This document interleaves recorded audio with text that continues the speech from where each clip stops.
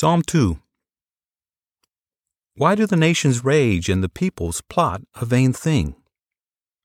The kings of the earth take a stand, and the rulers take counsel together against Yahweh and against his anointed one, saying, Let's break their bonds apart and cast their cords from us.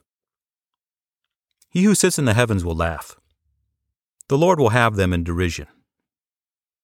Then he will speak to them in his anger and terrify them in his wrath. Yet I have set my king on my holy hill of Zion. I will tell of the decree. Yahweh said to me, You are my son. Today I have become your father. Ask of me, and I will give you the nations for your inheritance, the uttermost parts of the earth for your possession. You shall break them with a rod of iron, you shall dash them in pieces like a potter's vessel. Now therefore be wise, you kings. Be instructed, you judges of the earth. Serve Yahweh with fear and rejoice with trembling.